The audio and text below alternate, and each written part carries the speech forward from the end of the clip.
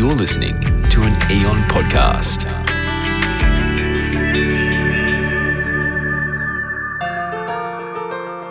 You're listening to episode 6 of the 7 Steps to Freedom from Anxiety, Depression and ADHD podcast series.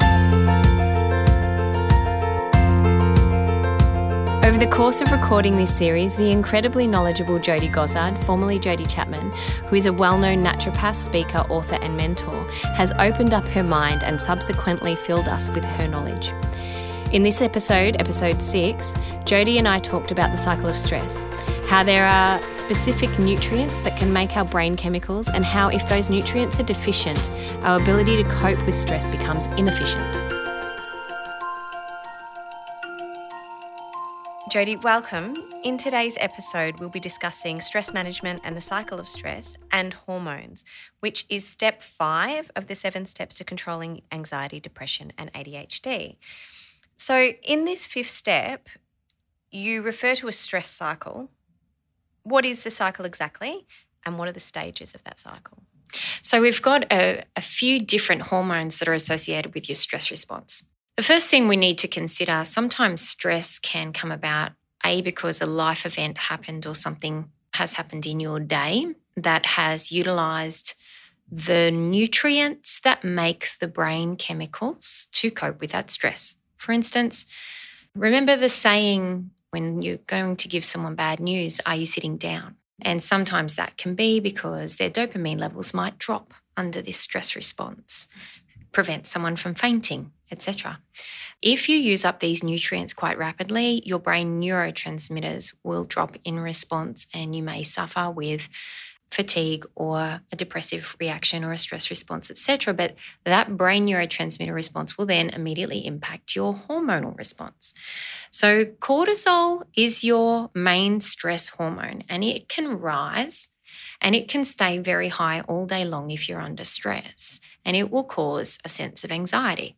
So this chronic state of heart palpitations or, fight and flight, got to keep moving, got to fix something, chaos response. So it's like your chaos control. When you're first experiencing something traumatic or stressful and your first impulse is to try to fix it. So you go through this mad cycle of, what can I do? What do I need to do? Who do I need to contact? How do I need to fix this? I remember many years ago, my mother passed away. And she had already passed away, yet I was still going through this stress response of, how do I fix it? Who do I talk to? What went wrong? Who do I talk to find out what went wrong? As if there was something I could do about it. Yet there wasn't. So, a few months later, you move into the depression response after, that's an example of trauma where some people have this on a daily basis almost, where they have a stress response. They might have low GABA. And if their brain neurotransmitter is low, GABA, or if their serotonin is low, they can feel anxiety every time something stressful happens to them. They don't cope well with stress, which will immediately then have an impact on cortisol, which will then rise. The cortisol will then, if it's too high for too long, and if it's not decreasing by bedtime, mean that you won't sleep very well, because your cortisol and melatonin cycle needs to be balanced well for you to sleep deeply. So cortisol must be coming down before bedtime for you to be able to produce melatonin. And when you sleep, melatonin will start to rise. Then in the morning, your cortisol will start to rise around 4 or 5 o'clock in the morning. Well, earlier than that, but that's when the cortisol level, when it gets to the right amount, will actually wake us. And then by morning, it's meant to be around midway its normal cycle. By early lunchtime, perhaps, it should be at its highest when you're out and about, you're actually doing things. And then it decreases as the day goes on, and we see this curve. If cortisol stays too high for too long, it then, over a long period of time, can suppress a hormone called DHEA. Now, this is very, very important to mental health, and it's not widely discussed. So DHEA, when it's at a normal level, gives us memory and focus and positive thoughts and energy. It makes everything work for us at a reasonable speed. So DHEA provides energy to every single organ of the body. If DHEA declines, it's what naturally declines as we age. So if someone goes through adrenal fatigue, which is our second stage, our first stage, high cortisol, and normal DHEA is adrenal stress. Our second stage, where the cortisol starts to come down, but the DHEA has been suppressed because of being in the high cortisol state for too long, that's adrenal fatigue. And that stage, we start to become depressed. So this is where we go from our anxious fight and flight stage into our, okay, I give up, I know I can't fix this, accepting what's happened and moving into a flat sense of, sadness and negative thoughts and lack of purpose and loss of hope. These types of things are what drive us to sustain our lives. So if we lose these emotions and we start to feel this loss every day, if you don't realize it's a temporary state, then you can fall into a very dark depression. And this is hormonal. It's not brain chemical. So this is really important, is because in the medical world, we target our brain chemicals. Yet if your hormones are too low, you can suffer worse symptoms than low serotonin. And those hormones are required to make your brain chemicals. So then your brain chemicals start to drop as well. So I've been through adrenal fatigue twice, and I put that down to my gene mutations, which mean I don't absorb the nutrients to be able to provide my brain chemical levels at the level that they need to. So I was more sensitive. So when I went through my mother passing away, when I've been through problems with my immune system, my ability to make my DHEA declined for a period. If I had not have realised that, I would not have been able to pull myself out of it. And so was it just that realisation that pulled you out of it, or did you do something, take a supplement? Yes, then I had to do something about it. So the first time it took me about 18 months to find out what was wrong. Actually, I'd taken up triathlon on the back of going through a traumatic event in my life. So about 2 years into a major shift in my life, and I was exhausted. I'd been coping with stress and readjusting my life to cope with stress. And I decided to take up triathlon thinking I was fine. However, I didn't realise that I still wasn't recovered from the stress. My nutrients had still been low for that period. While I might have been on some nutrients, my adrenal glands had not fully recovered. So my adrenal glands and other organs help make your DHEA and your cortisol. However, I wasn't making as much DHEA as I needed, and I didn't know that. So when I took up triathlon, I was then sleeping less. I was starting much earlier than I'd normally start, getting up at 4:30 in the morning, trying to train 6 mornings a week. So cutting my sleep short, firstly, and then burning much more energy than I was previously burning in just running, which is what I previously did. And very, very rapidly, within about 3 months, I completed my first small triathlon. And while everybody else recovered by about 2 weeks after it, I then started to decline rapidly. So I then went into a type of depression, memory loss. There was nothing actually that had changed in my life that was negative. So it began the process of me doing biochemistry testing. So nutrient testing, hormone testing, gut testing, food testing, all of the things that I do to find out what's wrong. And I found at that point that my hormones were declining rapidly. And that was due to my adrenal glands being too tired. So I'd put myself under physical stress during a time that my adrenal glands were still not recovered from the original adrenal stress. So now I was burning the candle. That's exactly right. So we all hear this term, burning the candle. I remember being 20 years old and working 2 jobs, and my bosses in both jobs saying to me, watch out, you're going to burn the candle at both ends. And that's exactly what I did, because I'm a type A personality. I like to keep doing things. So, it didn't affect me until I was a bit older, but sure enough, it did. You can't escape it. In that case, I wasn't low in nutrients. This is the interesting part. It's not all about nutrients. I wasn't low in nutrients. I actually couldn't absorb them. So I was getting them. I was taking the ones that I knew I had to take. But when my DHEA declined, my gut couldn't contract properly to absorb my nutrients, because DHEA gives you physical strength throughout your entire body. So for instance, when I first noticed it happening, I went from running, I wasn't a great runner, I was running 6-minute Ks, for instance. And when I started to decline in DHEA, I started to get 6.5 minute Ks and 7 minute Ks, and a 10K run might, for me, take me 45, 50 minutes to do. And by a few months into adrenal fatigue, it was taking me over an hour to do the same run. My heart rate, which might have sat at around 150 beats a minute during that run, now sits at 185 during that run, and I feel like I can't breathe. So every single part of your body, all of your muscle function, all of your digestive function, your heart rate can't work at its normal pace when your DHEA level is low. So it's like the mother that makes your entire body function. And when you go through adrenal stress and you pump your cortisol very high for too long, which feels like chronic anxiety under stress, you then deplete your DHEA. And that missing DHEA will drive you to early stages of aging, such as memory loss like dementia, such as disorientation. I went through a stage where I could not remember the fastest route or the way that I would drive to get from my house to the local shopping centre. Wow. I know, it was bizarre. Someone would send me a text message to say, you need to be here tomorrow at a certain time for a meeting. And as I was reading it, I'd say, great. Before I could write it down, it was gone from my memory and I'd not have any recognition of even getting that message. So this is the early stages of realising that I was going into a very strong depression that was hormonally related. So it was years after the traumatic event, but my body was already exhausted. So the hormones weren't being made anymore, and it was triggered by pushing myself into that space by taking up a physical activity that was more than what my body could handle at the time, and I didn't know that. So recognising the second step is adrenal fatigue. The last step is very, very dangerous, and that's when your cortisol levels are very low and your DHEA is very low.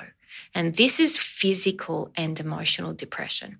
So you can't function, you can't get out of bed, you can't make decisions, you can't put a sentence together, you can't answer a problem solve, you can't communicate with anybody, you can't stop crying. All you think about are thoughts of doom and no hope and loss of purpose and loss of reason for being. And you might have everyone around you in your life that you had before that you value and you love, but you won't feel any joy from that. And this is the lowest and saddest form of depression that there is.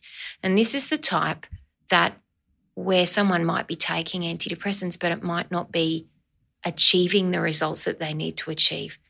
And it's a recognition that you need to look at more than your brain chemicals at this stage, your nutrients for your brain chemicals or medication.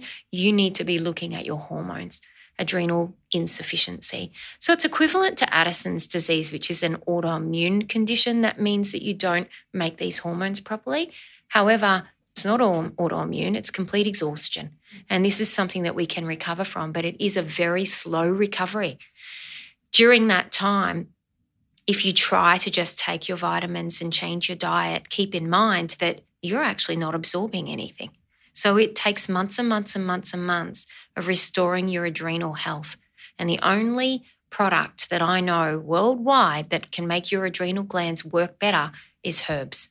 So, you can take hormone replacement from the doctor, which in some cases is absolutely necessary to restore those hormones so that you can then absorb your vitamins again. But unless you're actually treating those glands to make them strong again and removing yourself from the stress and sleeping properly. And, what's ironic is that adrenal insufficiency and adrenal fatigue cause sleep disturbance. So the worse you get, the worse you sleep, the worse it gets. Mm-hmm. So you need to be finding a way to get around this, and it can make people completely debilitated in that they're not sleeping, so they can't work their job any longer.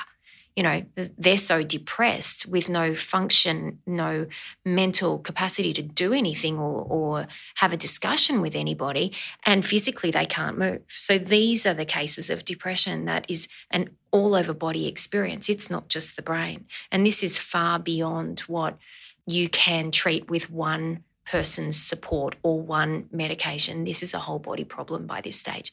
But it is recoverable. As I said, I went through it twice. The first time was 18 months it lasted, and it only lasted that long because I didn't know what was wrong. The second time was much more severe in terms of how it affected me and much more sudden in it coming on. And it was just complete exhaustion after taking on too much and having some things go wrong in that period of time that I then had to correct, and it had other people's involvement, and when you don't have control of your own life because other people their decisions impact you, we get completely exhausted. And if that's the case and you've been through a very difficult time, a lot of people have legal issues, or they go through divorce, or they lose a loved one, or, they might have a car accident, which has a major impact on your adrenal glands, and they might take 2 or 3 years to recover from that. If your adrenal glands do this, if you're not aware, it can take a very long time to recover. So the second time for me was much more acute. However, I was able to recover in 6 months' time because I knew what to do. So in that case, I couldn't have recovered faster. I remember doing everything I was supposed to do and having to coach myself through it because no one else really could help me. And I needed to take my vitamins, I needed to take my herbs, I needed to take support from the medical as well so that I could make everything absorb. And I needed to do it all together. So, it's just a matter of understanding where you are. But you want to look at those 3 cycles of stress. Adrenal stress first, high cortisol, normal DHEA. Adrenal fatigue second, when your cortisol starts to come down, and so does your DHEA. So DHEA is now too low and your cortisol is normal. And then the third stage, adrenal insufficiency, where they're both low. And that's where you hit the bottom of the barrel. So being very careful of never getting there. You mentioned before that DHEA is not commonly spoken about. It's obviously really important. So why isn't it touched on that much?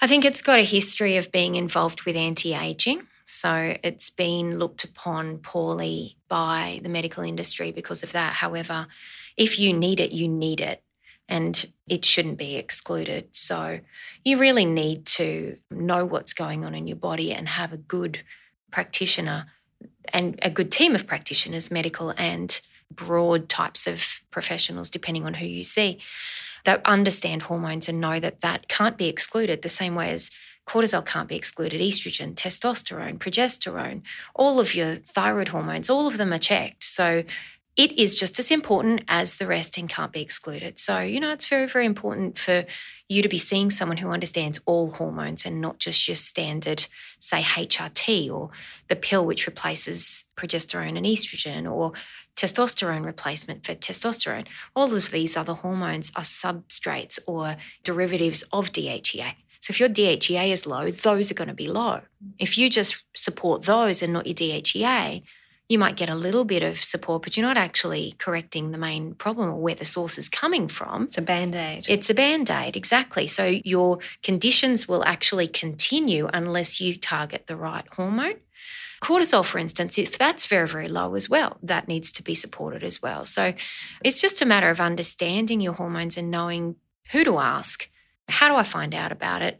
What do I need to do about it? How do I do it so I'm not taking hormone replacement, which is okay sometimes in short periods but should never be lifelong.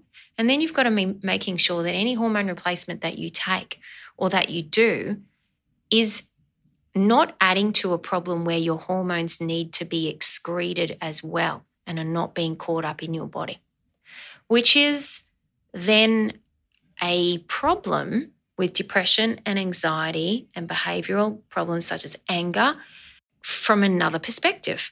So if we look at our hormones overall, we want to be making as many hormones as we can. And how we do this is we include our fats, we include our proteins, we make sure our gut wall is healthy, we make sure our bacteria is right, and we will be converting the building blocks into those hormone nutrients in abundance. We get our factory working, right? Once we have that right, we then have to reduce our stresses so we're not producing way too much cortisol. Make sure if we suffer with traumatic events, which we can't control, we are supporting our adrenal glands. And then we need to be ensuring, because our hormones will then flow through the way that they're meant to. But if you can consider our hormones flow through our body like a funnel. And if anything blocks the funnel at the bottom end, our liver is responsible for detoxifying the hormones out of our body at the end of that funnel. And if we have a blocked liver for any reason, say we might consume too much alcohol, we might eat too many carbohydrates in our diet, which slows down detoxification. We might be exposed to, say, a farming industry where we're exposed to a lot of heavy sprays. We might live within a certain distance of an industrial area that will pollute the air. We might have gene mutations that don't allow us to detoxify normally, such as the MTHFR gene mutation, which pretty much its main goal is to detoxify us. And, well, it's not the main one, but it is a big key factor. If we have any of those problems, we will find that our estrogen, which is our last hormone that all of our hormones are converted to, our estrogen will be blocked in our body and it will start to rise. And once we start to get this estrogen high, for women, the estrogen will then become dominant over the progesterone and we'll start to get PMS. In very bad situations, they'll get PMDD, which is premenstrual dysmorphic disorder, which can cause quite serious paranoia, anger, aggression, really serious effects, which requires antidepressant type medication to get through that. Like an almost psychosis? Yes, like a psychosis around their period. Every person I've ever seen with that condition I've tested who have the MTHFR gene mutation, they can't methylate their estrogen. But men suffering with depression from as young as at 25 years old, I have found are storing too much estrogen. And if their estrogen is too high, they can have great levels of DHEA and testosterone. But if their estrogen is dominant over that, they'll start to get prostate enlargement. But the first thing will happen is apathy, fatigue, depression, anxiety, sleep disturbance. So that sleep disturbance and all of those other symptoms will lead into adrenal fatigue. Their adrenal hormones, cortisol and DHEA, declining because of lack of sleep. And the other symptoms that they get is the prostate symptoms, where 10 years later, they're starting to see frequent urination, not being able to urinate properly, urgency of urination, getting up through the night, and that getting up through the night to constantly relieve the urge to urinate will block their sleep or, break up their sleep, causing more adrenal fatigue. So estrogen has a lot to, be blamed for when it comes to hormonal imbalance, and it all comes down to the liver and the gut. Our liver will process our last form of estrogen out of our body and then dump it into the bowel, and then the bowel's job is to excrete it. So if our gut is not healthy and our liver is not flowing freely with all of the nutrients and proteins that it needs to complete a detoxification cycle, then we'll have problems with these hormones. So you could almost suggest any hormonal condition, endometriosis, high estrogen, PCOS, so polycystic ovarian syndrome in women is high testosterone and high estrogen. Fibroids, so estrogen dominance will cause fibroids in the uterus. Weight gain, fluid retention, PMS, anxiety, miscarriages that are early miscarriages. All of these things are all associated with the imbalance between estrogen and progesterone, or for men, the imbalance between estrogen and testosterone. And every single one of them can have an impact on our mood. So we need to make sure that we're not just looking at the adrenal hormones, we're looking at our reproductive organs as well and the hormones involved, and making sure that they're doing all of the things that they're meant to be doing. Because it's simply not just about our reproductive organs. It's about the nutrients. It's about the diet. It's about the bacteria. It's about the liver. It's about the bowel working. It's about the fact that our body is made of tubes and pipes. And really, if it's flowing freely, everything will work properly. And if it's not, we start to see disease.